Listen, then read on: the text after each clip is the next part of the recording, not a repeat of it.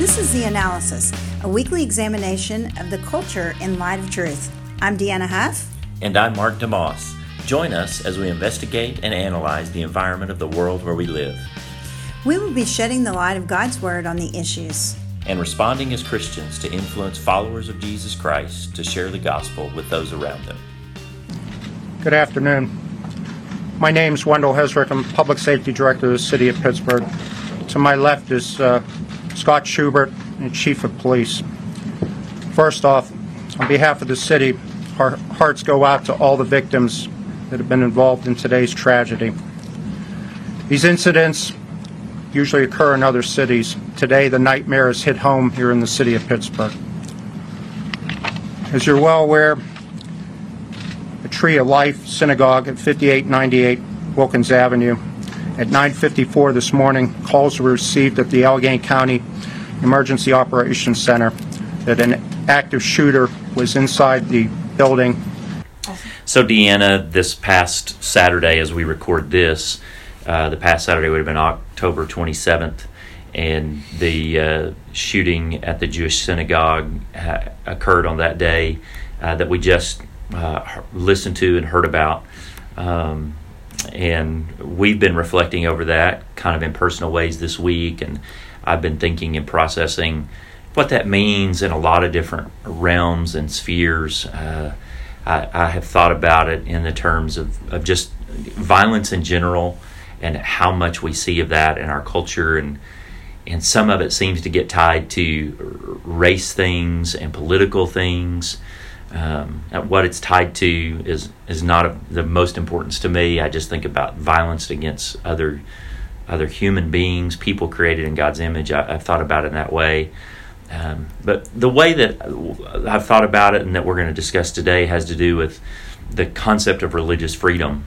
So you have these people that have gathered together in their synagogue. They're choosing to worship in a synagogue and worship under Jewish custom, Jewish law, and they're there, and while worshiping, they're attacked and people violently killed, and fears are brought about in people.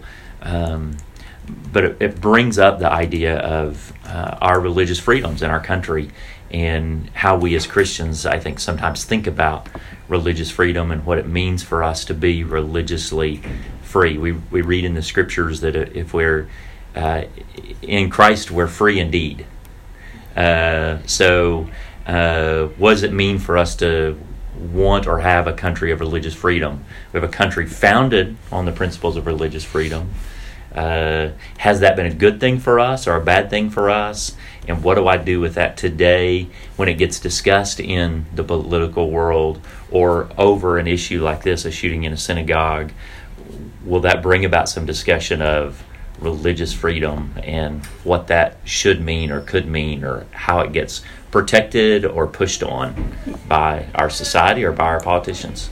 Yeah, it's interesting to me because when you think about religious freedom and what we have here in America, sometimes people think that it's led us to be apathetic and non-caring, and we really don't know what we believe or why we believe. But in the same sense, you have the other side who are chanting and saying, well, we need to have more persecution, because if we had more persecution, we would have more Christians who are authentic and genuine and all of those kinds of things. Right. And I just don't see that in Scripture where anyone's really praying that we would have more persecution. Right. I see more of the idea of Jesus saying you're free in Christ, and our government has allowed us these religious freedoms. And out of that, what we've seen in the past couple of hundred years are people having the ability to have a Bible not only in their homes, but at their workplace, maybe on their lunch hour, being able to read or be able to be encouraged by a scripture. Mm-hmm. And they've had this ability to go to worship centers like this Jewish synagogue that they were able to go to because of these freedoms and study. And out of that, in Christianity, particularly, hearts have been changed, and in their hearts being changed, they become these deep followers of Christ, and then they become missionaries within their workplace, within their cities, within their towns. But also significantly important is that they've become missionaries to the world. Yeah. I mean, we've sent out missionaries in places that we didn't think we could go. When we think about Jim and Elizabeth Elliot, going to jungles where they don't even necessarily speak the native language, and a people group coming to know Christ. Right. So this religious freedom shouldn't produce this apathetic lifestyle, and it shouldn't produce us to say, hey, we want more persecution so we can be better Christians. No. It ought to produce something in the heart saying, I have the freedom to know God and to serve Him, and then be able to send these missionaries out. But in the same breath, we also have to say it gives religious freedom to everyone. We ought to want it for everyone. Yeah. Even though we know that every other religion is not true. Right. They should still have the freedom to be able to choose. Right. Yeah. And I think that's one of the struggles in the heart of the Christian is you go, well, these are false religions, so why would we want a law or a government or a system that allows people to choose the wrong thing? It's like with your kids, you want them to always make the right choice, and so you just choose for them. Well, if you always do that, how will they ever think for themselves, and when they are an adult, make a right choice? Like, they've always had you choose for them. And so you begin to play this balance early on. You make a lot of their choices for them, and you slowly pull back so that they gain freedom. We're in a country where we want you to be able to choose, and that's a good thing. But as Christians, it's a strain, I think, to, well, they're going to choose the wrong religion, or they're going to choose no religion at all, and then they're going to go to hell. And what you're saying, what you're advocating, what we're talking about is the religious freedom for the Christian should mean the fact that you have the freedom to choose also means I have the freedom to come to you and compel you with the gospel. And I should get excited about that. The freedom for me should drive me out of apathy to go bring the gospel to you, and know that by bringing the gospel, I'm not breaking a law, where in countries that would be true. There can be religion in many other countries, but you can't proselytize. I can't come to you. I've chosen Christianity, so I can go to the Christian state church, and you're going to the Muslim church. I can't come to you and talk to you about coming to my church. I can't come and talk to you about Jesus. That's against the law. In a religious freedom system, that's not against the law. I can talk to you about your non-choices, or what I perceive biblically as your wrong choices. We should be advocating for that. We should vote for those things. We should push for those things. We should want religious freedom. Yeah, we both have a friend and that came out of the Middle East who's here in America today. And one of the stories she was telling me was that when she did live in the Middle East, she lived in a restricted area.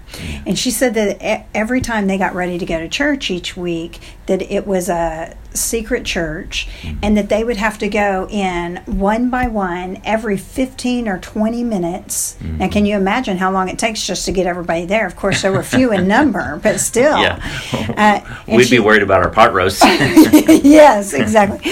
No, but they would go one by one into the church, and she said that when they got ready to leave, they would all have to leave individually one by one. Yeah. And she was over there teaching because she was able to teach within this education system, but at the same time, she wasn't able or allowed to share any Christian ethics, any Christian ideas. If anybody found out that she was a Christian, she would have been jailed. Yeah. And the thing is that it's not that we can't live in those societies and still have liberty in Christ, but we're prevented from being able to share the gospel. So we ought to have a voice that says, I want to have religious freedom. I want to be able to speak my faith in the public square. And as long as it's a faith that is not taking the lives of other people, it's not a faith that's harmful, to the community, that it's someone's belief system, then there ought to be an allowance for it. And then that gives us the opportunity as a Christian church to be able to say, I know you have this God over here, but I want to show you the one true God. Right. And I think that's one of my fears when we see something like this happen in a shooting in a Jewish synagogue. Not only to grieve for those people and those families and show sympathy and mourning, but there becomes a fear that, people of other types of religious background are going to try to harm others because they can't get them to think like they will. So they'll act violently toward them. So we should create laws where you aren't allowed to. You can't go talk to them about your religion. Let them do their thing.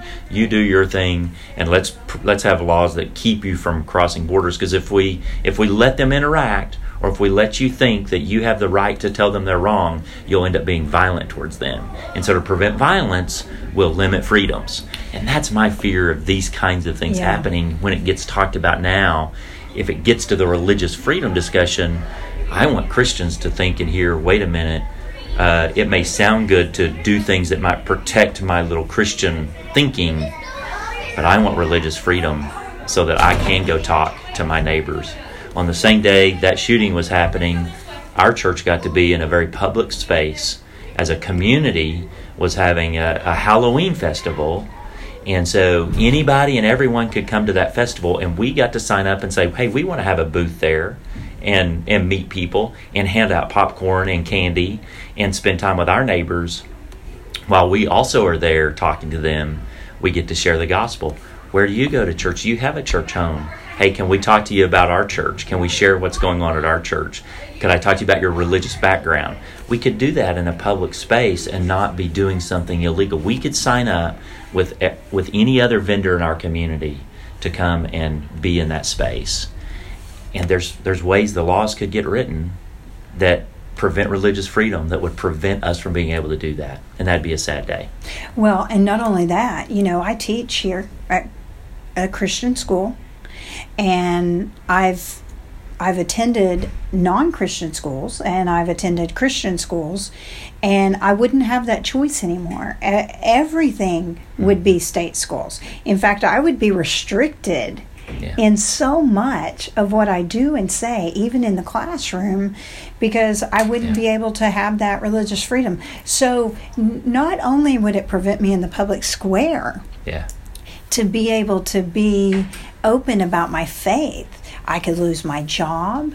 I could lose, certain abilities to go into certain places. I would be restricted from that. And so I wouldn't be able to teach or to be able to speak on ethics or ideas in the community that it would be good for all of us, right? I mean, when you think about the Christian faith, you think about do not lie, do not steal. I mean, other people don't want people stealing from it. Other people don't want someone lying to them.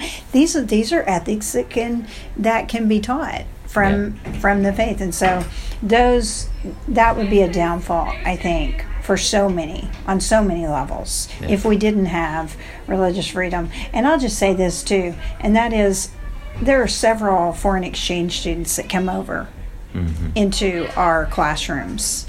And the ones that have been from China in particular, I've asked several questions regarding the belief system there. Every one of them coming in as atheists and asking them about their belief system. I wouldn't be able to even do that anymore. Right. Yeah. So we want people to have religious freedom. Yeah. They would be able to see and know and reason through information. We ought to be able to discuss it. Let's not restrict ourselves from free speech, from freedom of religion, from being able to be in the public square. Yeah. Now let's get rid of all the angriness, mob type thoughts. Yeah. We don't want to do that. Yeah, we don't want to be a part of that at all. We want to denounce that, whether it's in the name of some law or even if it's in the name of Christianity. If people are acting in the name of Christianity to harm somebody else, Jewish or otherwise, they're not acting in the name of Christ, and we want to denounce that. But we definitely want to stand for religious freedom. So, Deanna, today we would just encourage those listening to mourn with mourn with these families of these people who were killed in the shooting. Pray for them, and then on the other side, listen carefully as people present solutions for that kind of thing. If the solution limits religious freedom, that limits us as Christians, and we want to be cautious about that. So thanks for listening, and we trust you'll be in a Bible teaching church this Lord's Day. God bless.